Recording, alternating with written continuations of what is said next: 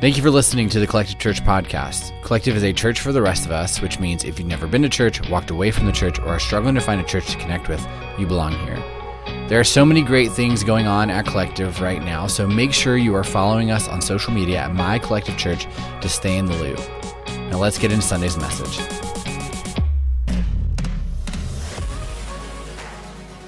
How many of you knew there was a second verse in that song?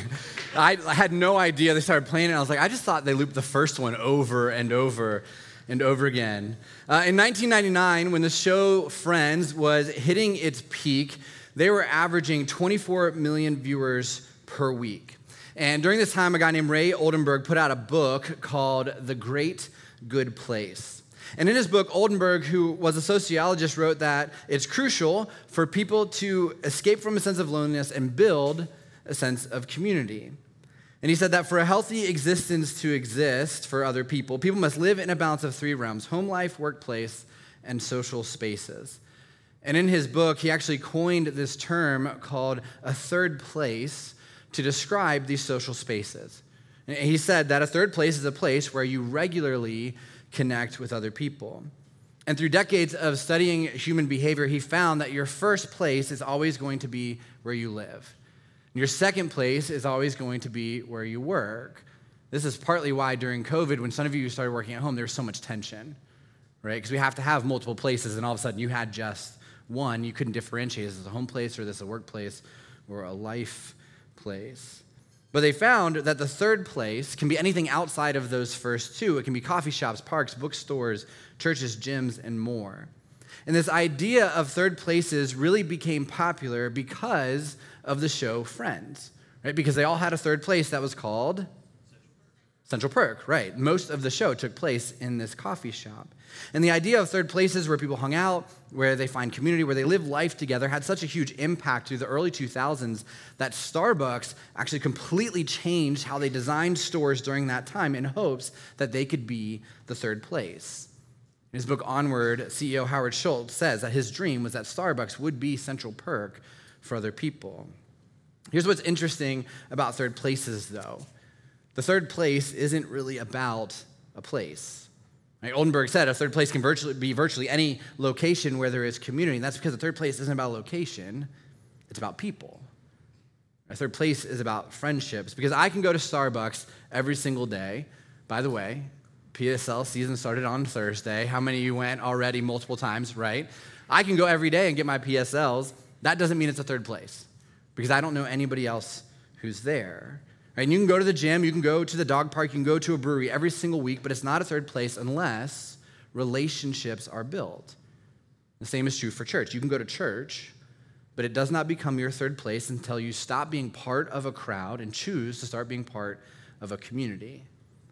Now today, Friends is widely considered one of the best television shows of all time, and this is my hot take, but I don't think it's because the show is particularly good. It's not. I don't think Friends is that good. I personally think the characters are kind of insufferable. In fact, if you had to decide which one you wanted as a friend, your answer would be none of them, right? They're annoying. They're all annoying. But I think the reason why people love the show Friends so much is because we want what the main characters have. We want a tight group of people to do life with, to have meals with, to celebrate milestones and holidays with. We want a group of friends that will be there for us when life isn't going the way we had hoped, right? When life is stuck in second gear and it hasn't been our day, our week, our month, or even our year, right? That is what we want.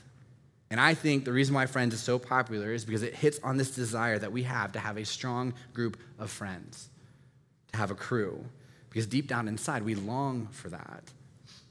So today we're in week 2 of our series called Find Your Crew, and this series is about experiencing community the way that God has designed it. And we're using Jesus' life and ultimately his friendships as the model because we believe that Jesus did it right. Last week we talked about how Jesus had these circles of friendship and how, like most things come true eventually, psychology and sociology did some research and they backed up the way that Jesus was living. And it breaks down like this: like, we have a crowd. And the crowd can be up to about 150 people. We have a community, or at least we need a community. For Jesus, this was 12. For a lot of people, this will kind of fluctuate between 15 and 50. And we need a crew. Right? For Jesus, it was 3. For us, science says that we can have about 5 people. Because this is how Jesus lived his life. He had a crowd of people who he was regularly around. He had a community of people who he spent intentional time with. But then he had this crew that he went deep with, that he shared his fears and his burdens and his life with. And this whole series is about how, just like Jesus, we need 3 to 5 people that we can have closer friendships with, because that is how God created us. God created us to have these real, life-giving, intimate, healthy friendships. And so over the next 3 weeks, I'm going to share 3 different stories from the Bible about what a crew looks like. And we're going to talk about how we get to this point with other people. And the reason we're doing this series right now is ultimately to encourage every single person here to take a next step. It's to take a next step, to lean into community, to join one of our small groups, or to join the team at Collective. And so let me just explain really quickly how you can take this next step, and then we'll jump into today's story. The easiest way to take this next step, CT mentioned earlier, is you check a box on the connection card. Paper one, digital one, whichever you want. Right? You check which box. My staff will follow up with you this week. They'll talk to you about where do you want to fit in? What type of community do you want to be a part of? Where do you live? What is your life rhythm like? And they'll help you get connected. Right? That's the easiest way to do it. The most fun way to do it today is to head out to the lobby after service and hang out in the living rooms that we've set up out there and take some charcuterie and eat it while you hang out with people, right? We have charcuterie for you to try to convince you to spend a few minutes to meet people this week, right? Then you grab your cup, and I think there's like different options. There's even like a snack version of it. Grab that cup, head over to the wall that's in the lobby that has all of our small groups on it, and scan the QR code, right? And take the next step. Right? One of the cool things about Collective right now is that we're growing, and it's wonderful to see growth. But what we don't want to see is growth at the sake of growth. We want to see growth at the sake of community. But in order for that to happen, you guys have to lean in a little bit, which is why we're doing this series right now. And here's one thing I want you to know about this. We aren't doing this for us. Right? There isn't a quota that I have to hit to prove that I'm a good lead pastor. My staff doesn't have to hit a quota. This is something we are challenging you to do because we know it's what's good for you. Right? We want you to have community and hopefully find a crew here. And so grab charcuterie, hang out in the living rooms, talk to other people, and take a next step today. All right, so the story we're talking about today comes from the Old Testament of the Bible. This is the pre-Jesus time, and this is a bit of a doozy, so just buckle up. It's about a guy named Job. And there's this whole book of Job in the Old Testament, and Job 1:1 says this. It says, "There once was a man named Job who lived in the land of Uz. He was blameless, a man of complete integrity. He feared God, and he stayed away from evil." And so the first thing we ever learn about Job is that he loved God. Now, when you read the phrase, he feared God, it isn't that he cowered in the corner at the thought of God. It's this idea that he respected God. If you're ever reading your Bible and it says like the fear of God, it's this idea of respect and honor and trust. Right? Job trusted God. It also says that Job was blameless. Now, this doesn't mean that Job was perfect. What this means is that when Job sinned, he recognized it, and then he repented of it, and he sought out forgiveness from God when he fell short of God's standard for him. And so in just one verse, we realize that Job is just a really, really good guy. And then verse 2 and 3 talks about his life. It says this: he had 7 sons and 3 daughters. He owned 7,000 sheep, 3,000 camels, 500 teams of oxen, and 500 female donkeys. He also had many servants. He was, in fact, the richest person in that entire area. Now, if you keep reading on in the book of Job, you'll learn that Job was a really good dad. Job was also a really good husband. You learn that Job was wealthy, but more importantly, he was a good steward of the things that God had given to him. Like Job is this all-around great guy, and he's living this great life. In fact, this is what God says about Job. God says he is the finest man in all the earth. He is blameless, a man of complete integrity. He fears God and stays away from evil. Now, the problem is that Job is so great, and he lives such a righteous and holy life that Satan takes notice of Job. Imagine being such a strong follower of God that your life shines on your marriage and your parenting and your generosity, your faith, all of it. And it shines so bright that Satan hates you, because that's Job. And because Satan hates Job, he decides to test him, because Satan believes that if life begins to fall apart for Job, that Job will turn his back on God. And so that's what Satan does. In Job 1:13, it says this: one day, When Job's sons and daughters were feasting at the oldest brother's house, a messenger arrived at Job's home with this news. Your oxen were plowing with the donkeys feeding beside them when the Sabians raided us. They stole all the animals and killed all the farmhands. I'm the only one who escaped to tell you. Now, if this was it, right, if this was the only thing that Job's life went through, like his life would be rocked. But if you know anything about Job's story, you know it gets worse. Verse 16 says this. While he was speaking, another messenger arrived with this news. The fire of God has fallen from heaven and burned up your sheep and all the shepherds. I'm the only one who escaped to tell you. It gets worse again, verse 17. While he was still speaking, a third messenger arrived with this news. 3 bands of Chaldean raiders have stolen your camels and killed your servants. I'm the only one who escaped to tell you. And it still gets worse, verse 18. While he was still speaking, another messenger arrived with this news. Your sons and daughters were feasting in their oldest brother's home. Suddenly a powerful wind swept in from the wilderness and hit the house on all sides. The house collapsed and all your children are dead. I'm the only one who escaped to tell you. And in a matter of moments, right, this isn't days, this is moments. All those messengers showed up at the same place at the same time. In a matter of moments, it's total devastation for Job. And what's important to note here is that these losses came at the hands of other people and natural disasters. In other words, Job didn't deserve any of this. He didn't ask for this. None of this is his fault. Like Job didn't do something that caused this pain in his life.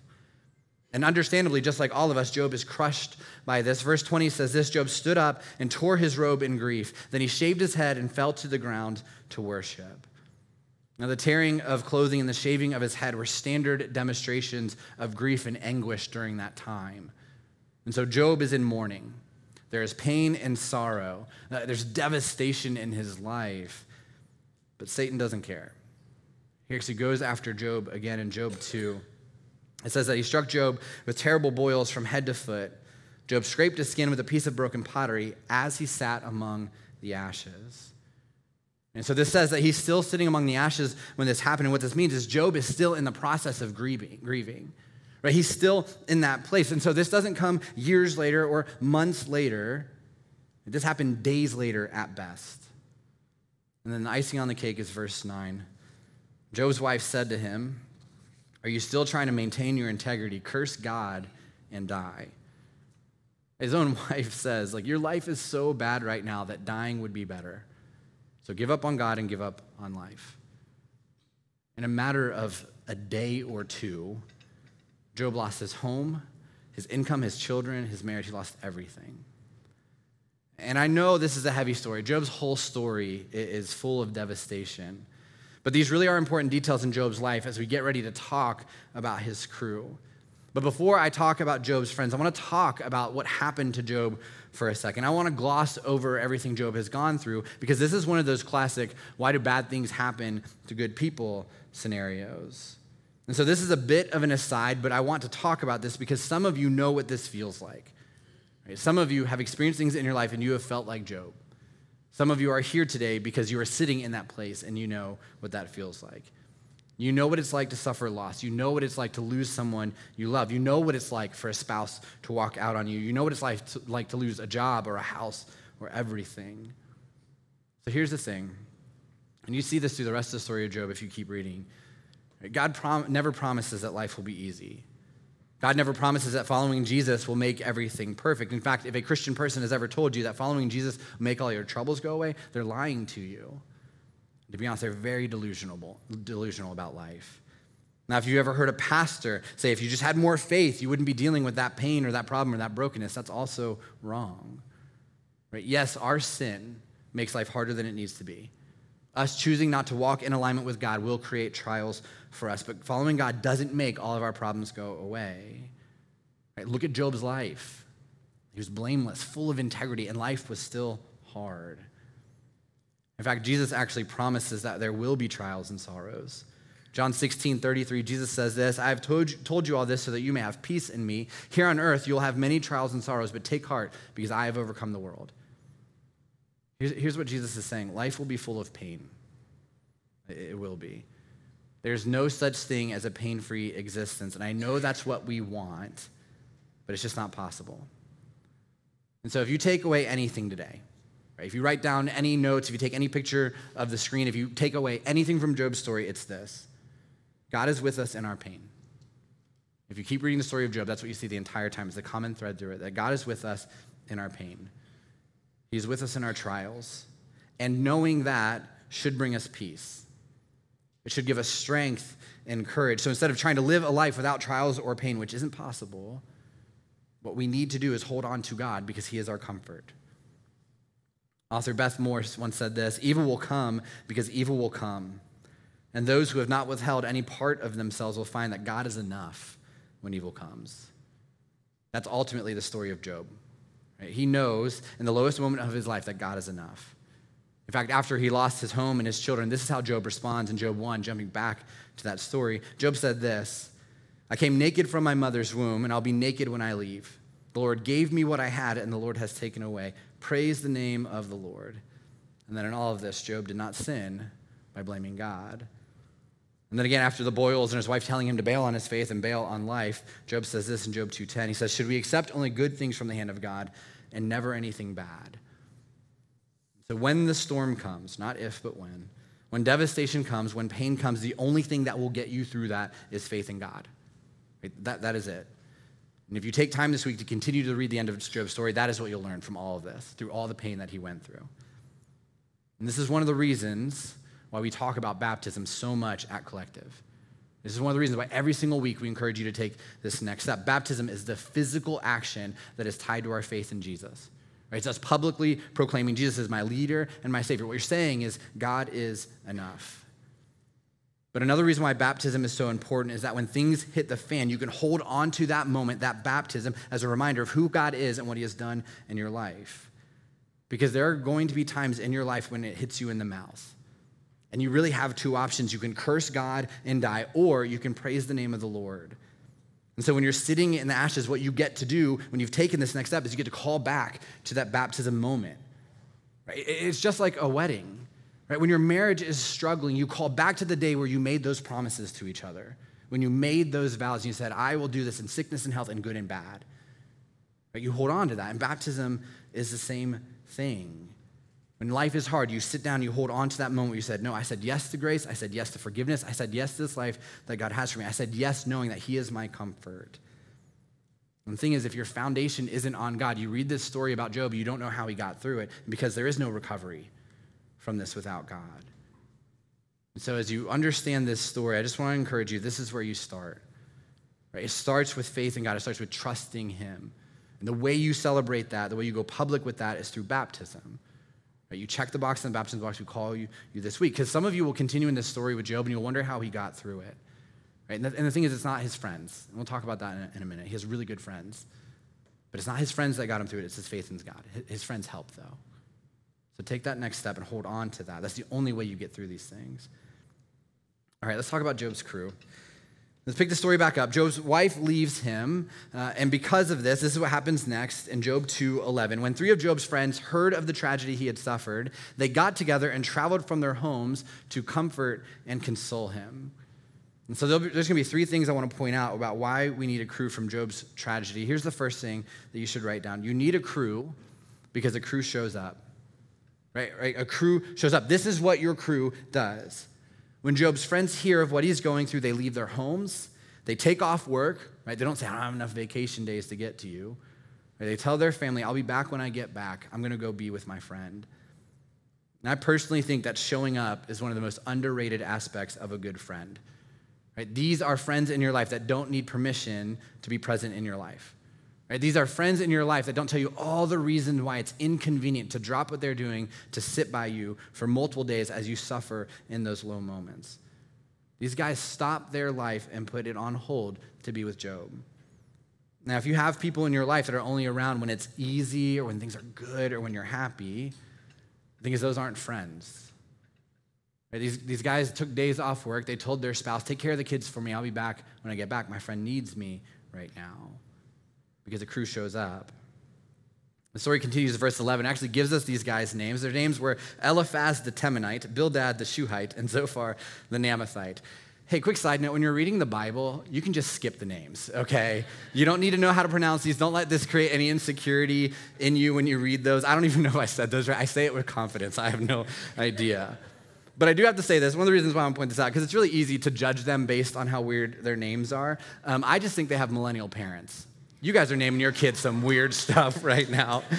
I saw on social media the other day, it was like, best names for your babies that are named after fonts.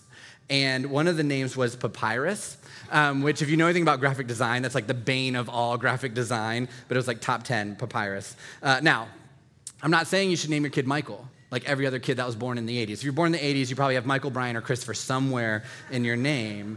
I'm just saying, as you read this story at home this week, don't judge them. These names will probably be in the top 100 very soon. I'm assuming there's like collective kids that have these names. Someone's gonna coach me and they'll be like, my son's name is Bildad. Like, all right. So these are his friends. Like, he knows them by name, right? They have a story, they have a life.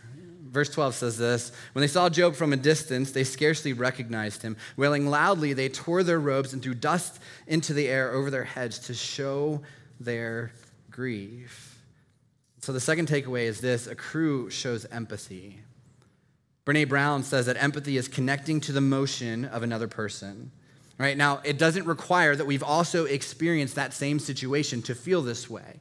Right? We don't have to know exactly what Job is going through to empathize with him because it's about connecting. Right? Empathy is about connecting with people so they know that they're not alone in their struggles. One of the issues that we have as people is that we often confuse sympathy with empathy. Sympathy is I feel bad for you. Empathy is I feel bad with you. Sympathy actually makes us feel more alone. Empathy helps us feel connected. This means that when you're going through those hard moments, your crew doesn't say it's all part of God's plan to try to help you feel better. They don't try to find the silver lining in how you are feeling. They don't minimize your pain. They feel your pain with you. They grieve with you. Right? These guys didn't just feel Job's pain. They actually showed it, right? They tore their robes. They threw ashes over their heads. They did what Job did when he started to grieve. Really, you and your crew should be so tight that your pain is their pain, and they feel it, because a crew shows empathy. And Job 2:13 then says this, then they sat on the ground with him for 7 days and nights. No one said a word to Job, for they saw that his suffering was too great for words. So here's the third takeaway. A crew sits with you in your pain, right? And this is so important. Your crew is not going to try to rush you through whatever you are feeling. Right? And they are close enough to you that their grief or their anger or their sorrow doesn't make you feel uncomfortable. Right? The way you are feeling doesn't hurt their feelings because they're able to sit in that space. And the thing is, I think when we think about people in our life, we would have trouble sitting 15 seconds in silence with them, right? Especially if they were in pain. And Job's friends sat there for 7 days without saying a word. Right? These are the types of friends that when you lose your job, they don't start talking about getting your resume back out there. These are the type of friends when your spouse leaves you, they're not immediately trying to get you to sign up for that dating app. They sit with you in your pain as long as it takes, and it does not make them feel uncomfortable. Now, if you know the story of Job, or if you go and read it this week, one of the things I do have to point out is that Job's friends weren't perfect. In fact, right after sitting with Job in silence for 7 days, they do what everyone does to screw things up, and they actually start talking. If they just stayed in silence, it would have been so much better. And when they start talking, they actually begin to tell Job that the reason he's going through all of this is because he has somehow upset God, which isn't true. And next week, we're going to talk a little bit more about how this 3 to 5 people in your life really should be followers of Jesus, because when their scope is a little bit off, when their foundation's a little bit off, while they give decent advice, it goes in the wrong direction. You'll see Job holds true to his faith in God through the entire thing. But what's important about Job's friends is in this moment is that they were there when he needed them. And this is why we need a crew, especially when there are trials. We need people who will show up. We need people who will empathize with us and sit in our pain. We need people who will be with us in our mess. Over the past few years, psychologists and sociologists have been spending an increased amount of time studying interpersonal relationships. And many psychologists have actually been focusing on men, and what they've found, shocking, men don't have a lot of friends. They've done a lot of studies to figure this out. They could have just asked men, they would tell you. But what's interesting in these studies is that boys start out feeling just as connected in their close friendships as girls do. But when men begin to lose those protective social structures, things like high school and college, they often find themselves relationally adrift, unsure of how to establish or maintain close relationships with other people. And their studies have found that there's a huge cost to this. The Harvard study of adult development followed a group of men for 8 decades, and throughout the study, at different points in their lives, these men were asked, who could you call in the middle of the night if you were sick or afraid? What they're asking is, who would you call if you lost everything? Do you have someone that you could call if you broke your sobriety, if your wife walked out when you were struggling with your faith? And they found that the men who had someone to turn to lived happier lives and had happier marriages, because they had someone that they could call in the middle of the night that wasn't their spouse. They also found that there's a physical impact as well. Close relationships with other people have more of an impact on our physical health and longevity than our genetics do. Having healthy, life-giving friendships can extend life by up to 22%. They found that loneliness is a risk factor comparable to smoking, obesity, and high blood pressure, and loneliness in men is correlated with higher cardiovascular disease and stroke. Here's the most alarming thing that they found. 80% of successful suicides right now are men, and one of the leading contributing factors is loneliness. Right? Men, you need a crew. You do. Right? You cannot do this life alone, and that's not because you are weak. It's because life is too heavy. Now, women, you're not off the hook on this one. I would argue that women equally struggle with friendships, at least close friendships. All right, let's put the circles back up on the screen. Culture will say that women are better at relationships, but my experience as a pastor says this is a false narrative that we are buying into. Now, do women tend to lead the way socially for their families and their husbands? Yes, typically. But do women have closer, more intimate relationships than men? No. Now, here's what I've seen, and women, you can come up to me and correct me if I'm wrong in the lobby. I'm just going to argue with you anyways, but you can do it. I had multiple women come up to me after first service and say, you're right, I don't trust people, right? And so, this is right. We're going to keep going, though. Women are better at creating community, right? If you look at that second circle, women are better when it comes to knowing the names of their neighbors, right? You know the people who live around you.